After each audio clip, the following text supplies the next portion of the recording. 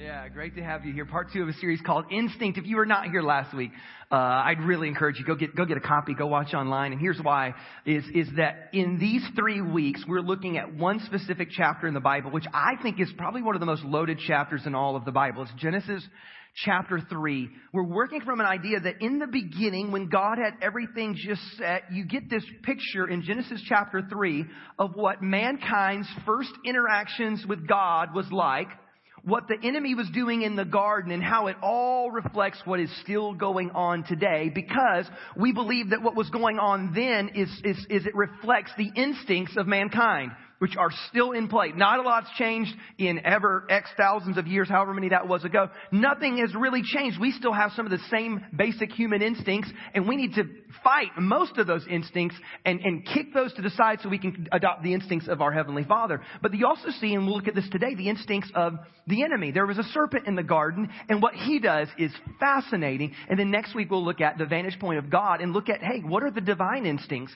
What is God really like? Like, what's his natural reaction to when things happen? And what does he do? How does he respond? How does he think? What are his instincts? And so go get a copy of last week's and then jump in with me today as we look at the instincts of our spiritual enemy. So if you have your Bible, go to Genesis chapter 3. We're going to read the story and then we'll kind of kick back into it and kind of break down a few different ideas. So if you have your Bible, Genesis 3, verse number 1, it says this: "Now the serpent was more cunning than any beast of the field which the Lord God had made.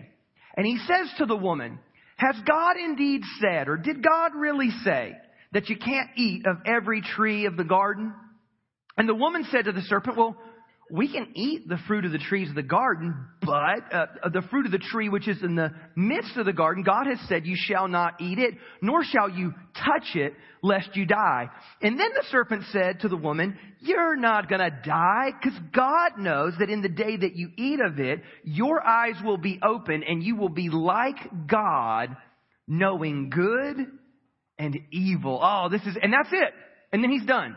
So the rest of the story moves on, and we read most of it last week, is that then Eve says, oh, well, all right. I mean, it looks good. It seems like a good idea. I'll eat. Here, hubby, standing around doing nothing. I'm going to give to you some too. And so, then all of a sudden it all breaks loose. And then there's one more verse at the end that we'll look at where the serpent kind of re-enters the story. But here's what I wanted you to see, is that there is something that is going on with the enemy, and that there is a plan, there is a method, he has a way about him, he has a natural instinct, and I want you to dial into that. Now, C.S. Lewis made a good point. He said that there are two extremes to thinking about demons or the devil or anything around that realm. He said that the two extremes are equally bad. He said one of them is to discount it completely and altogether.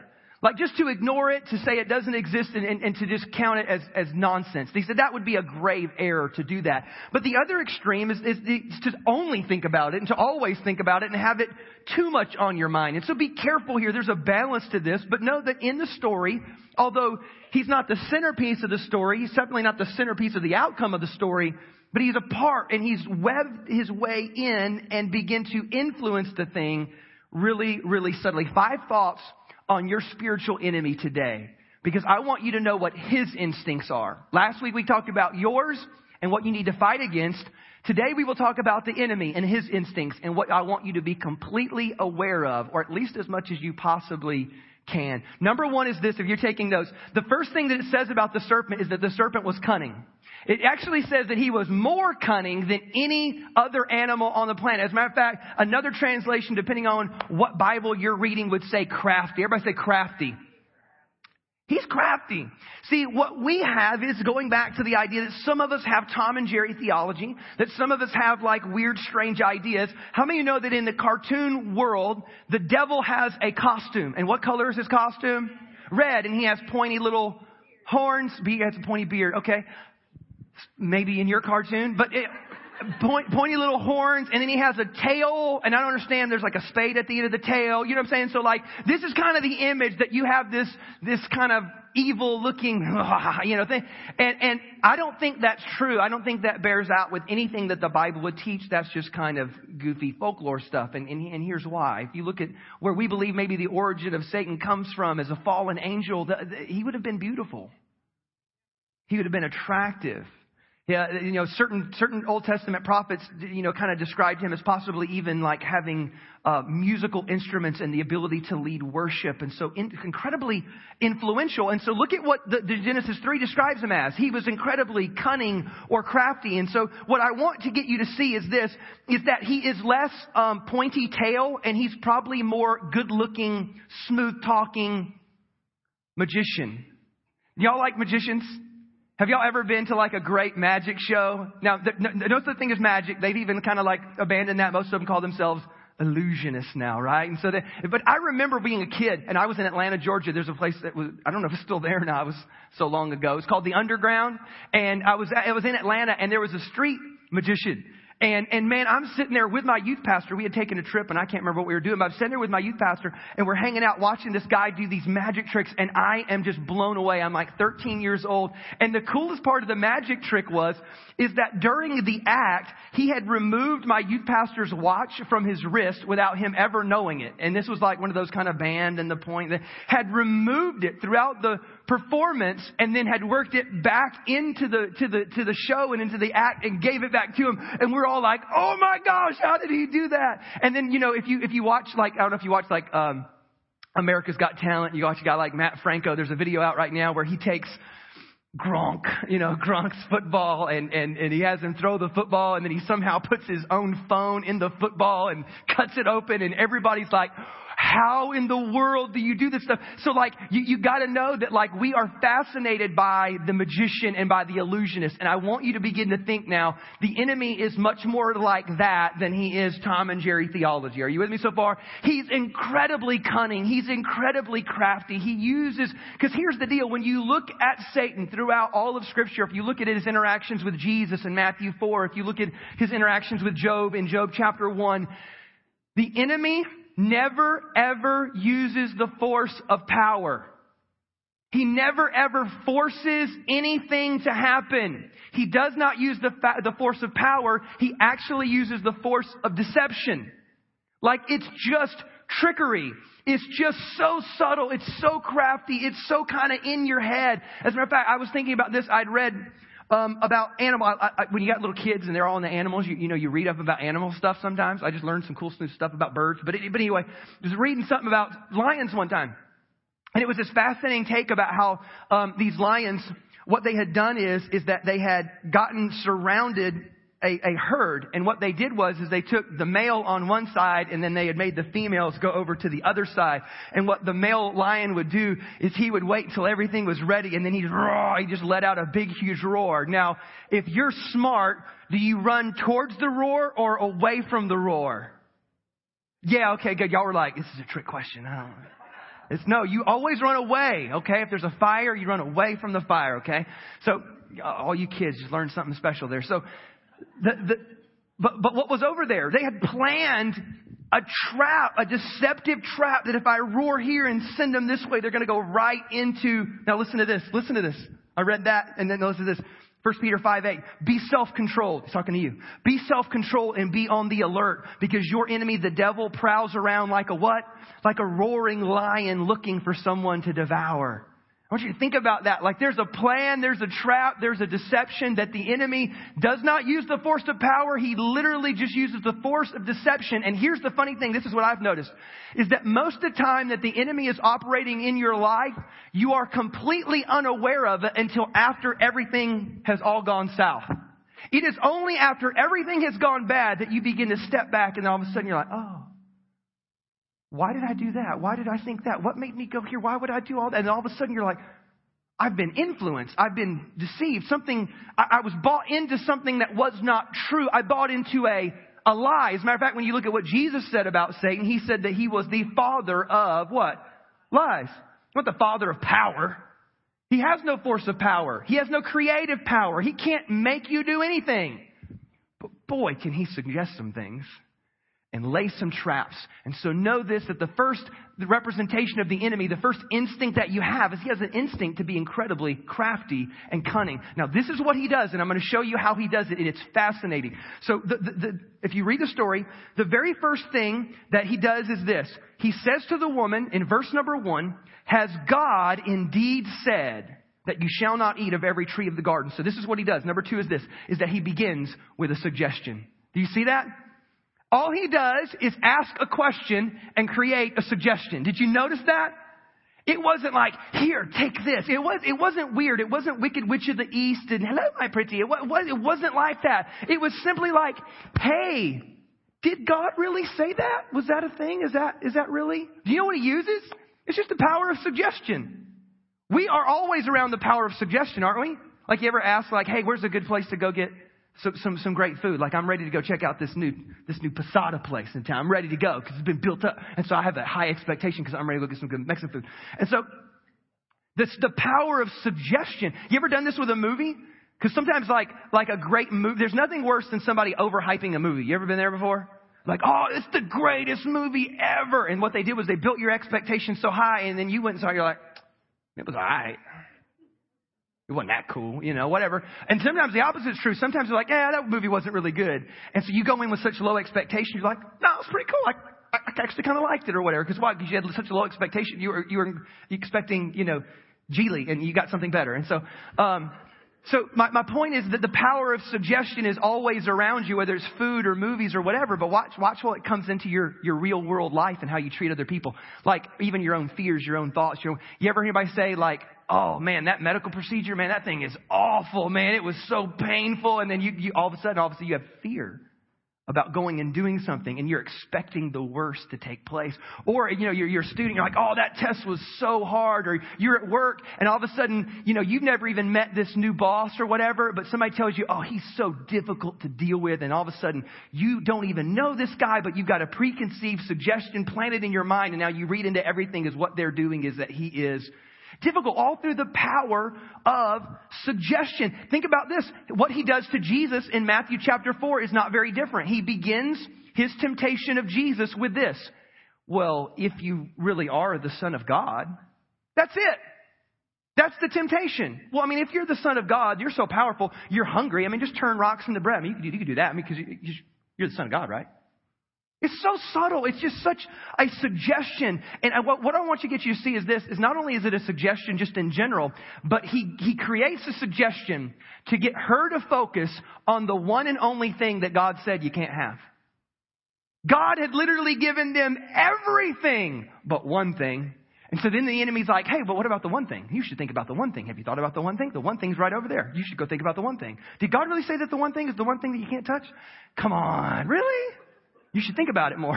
You ever do that with your own sin? You're like, I want to beat this sin. I'm going to beat this. And you're just trying to beat the sin. All you think about is the sin. Yeah, it's what a waste. So my point is this, is that the enemy is always using the power of suggestion to mess with your mind and to get her to focus on the one thing that she couldn't have.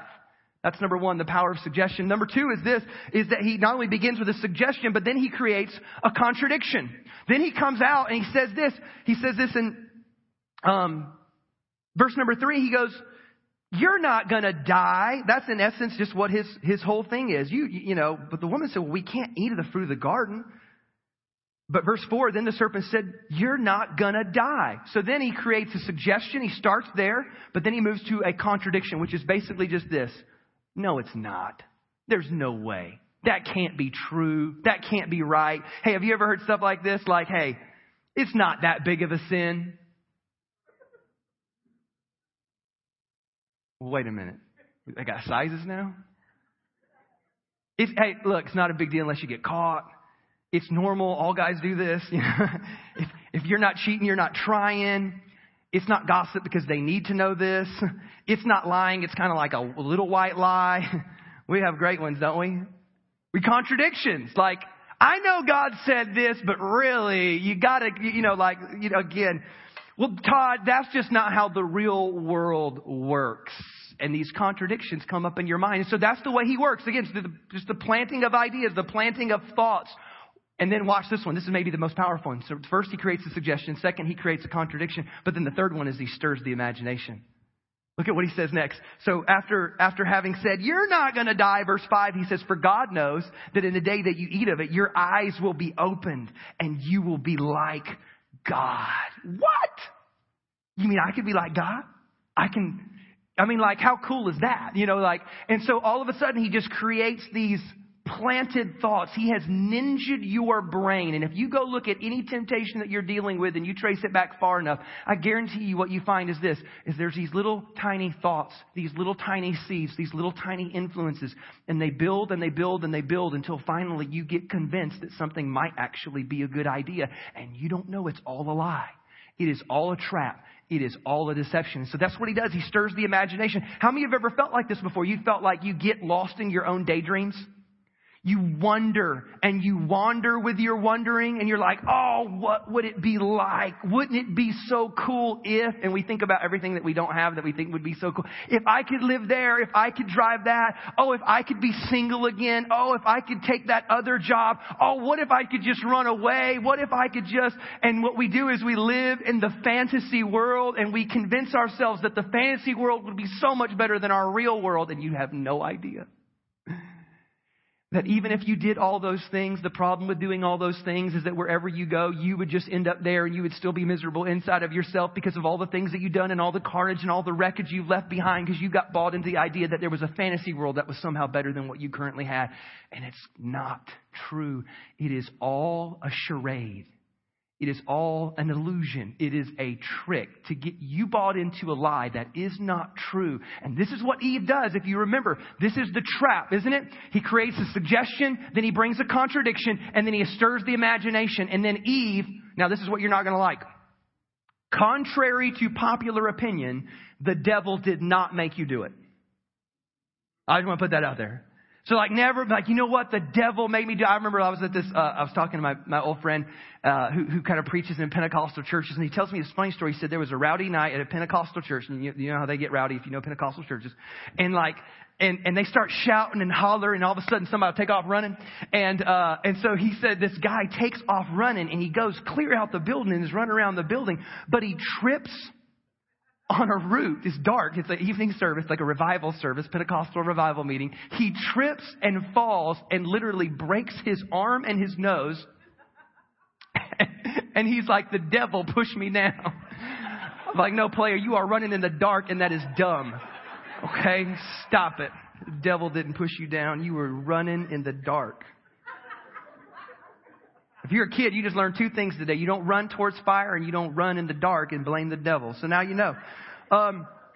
Contrary to popular opinion, the devil did not make you do it because he has no force of what? Power. He has no force of power. He only uses the force of deception. So he lays a trap, and all he did was plant thoughts, plant seeds, plant influences, create suggestions, create ideas, get you into a fantasy world of what if and wouldn't it be so great if, and you start thinking about all these things, and then you are bought into an illusion. You're bought into a lie, and the lie that Eve bought is this could be a good thing for me. Sometimes you buy into this lie too. What is God keeping me from? Because some of you, if you don't trust God, you're like, oh, what is God trying to keep me from? Can you imagine? That had to be part of Eve's thought, right? Well, why would God say I could have everything but this one thing? Is he trying to keep something good from me? Wait, so it's to know wisdom, it's to have wisdom, it's to know good and evil, which is a fascinating thought to think that the one tree that they couldn't have was called what? The tree of the knowledge of good and evil. What was the one thing God was trying to protect you from? From your own ability to judge everyone else by a measuring stick of what you believed was good and what you believed was evil. Why do you think it is that you have a hard time genuinely loving everyone around you? It's because you know too much good and you know too much evil. And now you have a measuring stick. And by that, you begin to treat other people either better than they deserve or worse than they deserve based on your individual judgment, not a divine understanding of good and wrong. Are you hearing me? What? God is not trying to keep you from something good. God is trying to set you up for something great.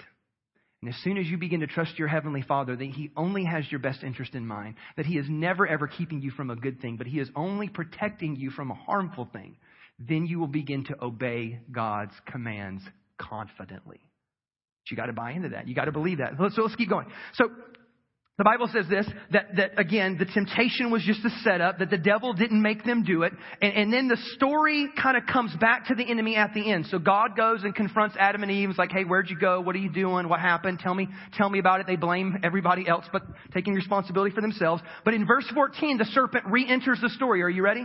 Verse 14 says, so the Lord God said to the serpent, so it's God speaking to the spiritual enemy, because you have done this, you are cursed more than all the cattle and more than every beast of the field. On your belly you shall go, and you shall eat what?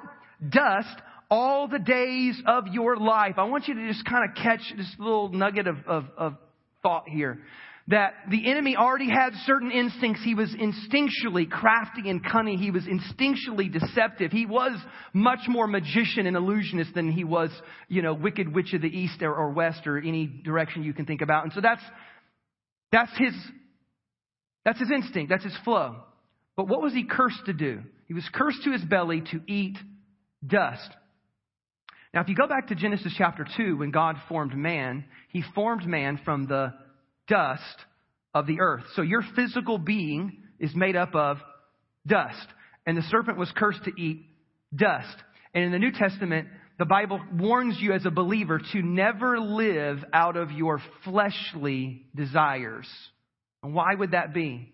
Because the same flesh and body that you were basically made out of, your flesh and body being was made from the dust of the earth. And that's the very thing he was cursed to eat for the rest of his life. I guess what I'm trying to tell you is this, is be careful that you don't live and operate in the flesh, because that is what your spiritual enemy feeds off of.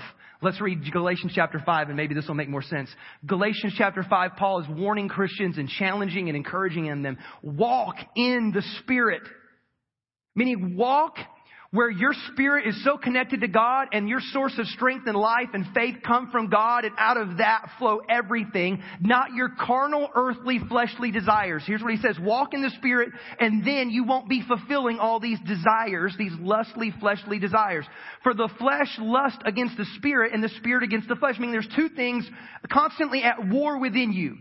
You have a spiritual desire to do God's ways. You have a spiritual desire to do it the divine way and to have the divine instinct. But don't get it twisted. Inside of your fleshly, earthly body, which you are born into sin with, there's a sin instinct. There's a sinful desire within you. And these two desires are always at war within each other. But when you walk by the Spirit, you're not going to do that. Like you can't do both at the same time. You're either living out of your spirit or you're living out of your flesh, but you're not doing both at the same time. It's impossible. Because they're contrary to one another, so that you do not do the things that you wish. That's why you get to the end of an argument. You're like, God, why would I say that? Or you get to the end of a relationship and how it all went and what you did. And you have all these regrets. You're like, why would I do that? Why did I act that way? Because you were living out of your flesh. You were doing things the way your body instinctually through its sinful nature would want to do it, but not living out of your spirit, your divine instinct. But if you are led by the Spirit, you're not under the law. I could explain that. Basically, like God's ways don't even have laws. Meaning like, if you truly just lived out of love and kindness and patience, do we have laws against that?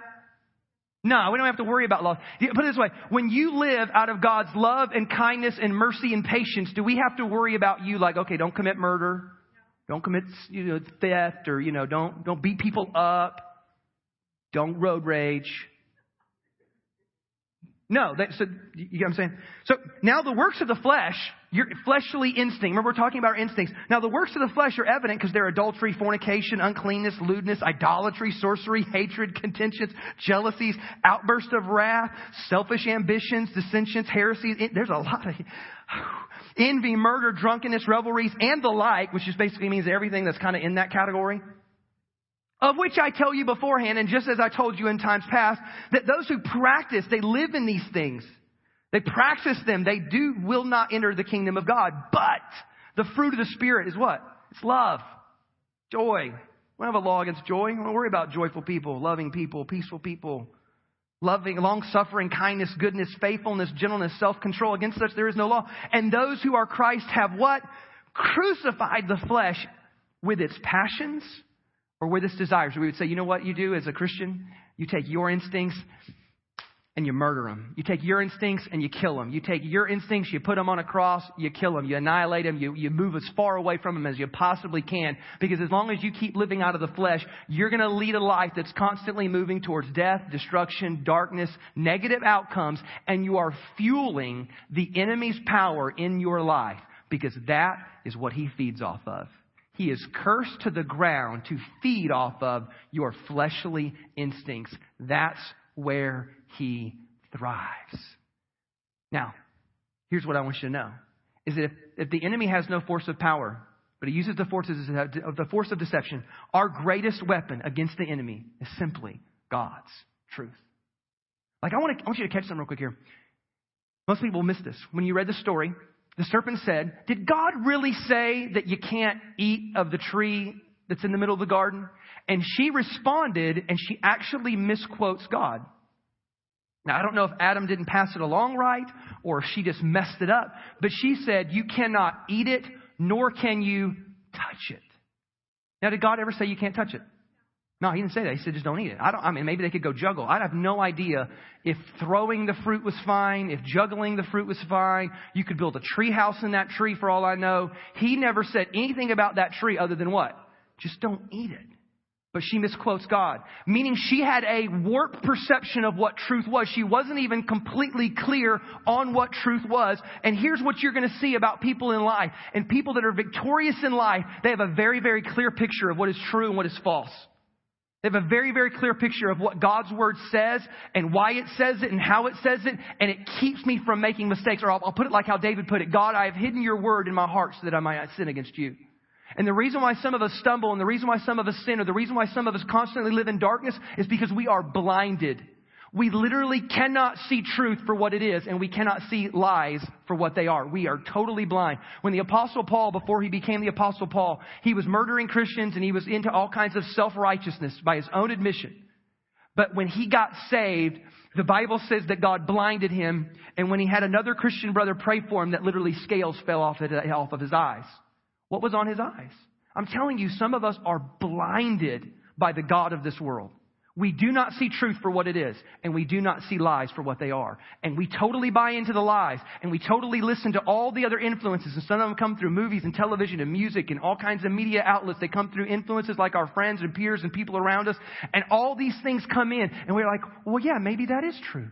Oh, well, maybe they do have a good point. Or maybe, and all of a sudden we start buying into all these ridiculous lies. And the reason why is because we do not have a firm grasp of what truth is. It's no different than when you work at a bank and you are trained in how to spot counterfeit money. The way that you spot counterfeit money is by constantly handling what is true. And as you constantly touch and handle what is true, they don't, like when they train them, they don't say, hey, look, here's counterfeit. I want you to look at counterfeit. No.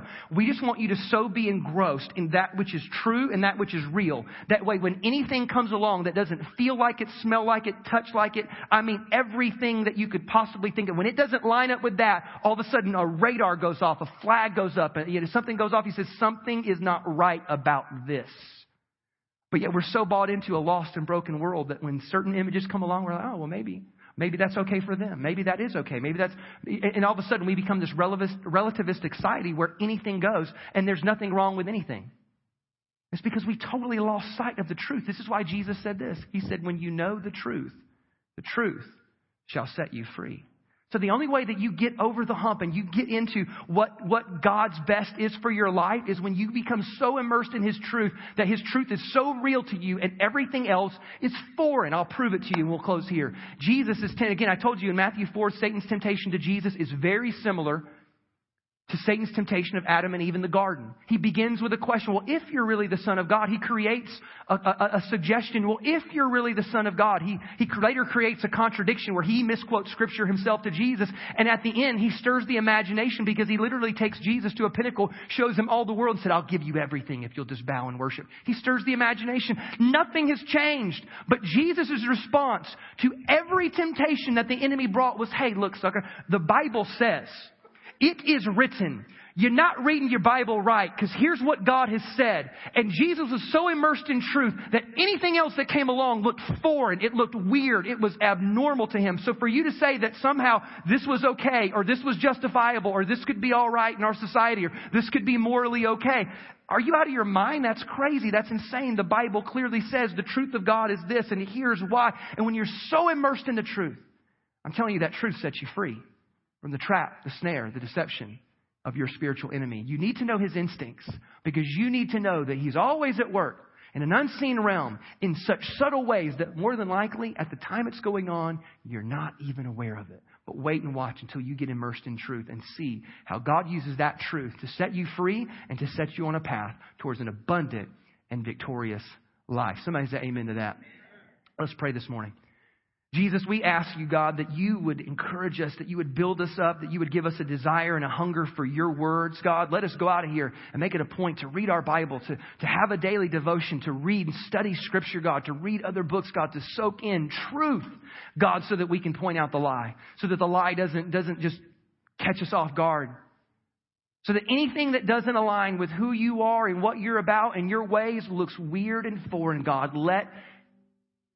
Let us begin to see the subtle attempts of the enemy to distract us, to influence us, to contradict who you are and what you've said. God, help us to be so aware in those moments of what our spiritual enemy is up to. And God, help us to rise to the occasion, to stand up on truth and say, no, God, we're standing on your word. We're walking by faith, God. We're quoting your words, God. We're hiding your words in our heart, God, so that we might live victoriously. We might live in your ways, in your will, that we might live your abundant life, God. Help us to always, God, fight against the desires of our flesh, God, to tap into that divine nature and that divine instinct. God, help us to walk with you, to walk in the Spirit, God, to draw closer and closer to you, God. Lord, that's our prayer today in Jesus' name. And we all said, amen. Can you give the Lord a big hand clap this morning?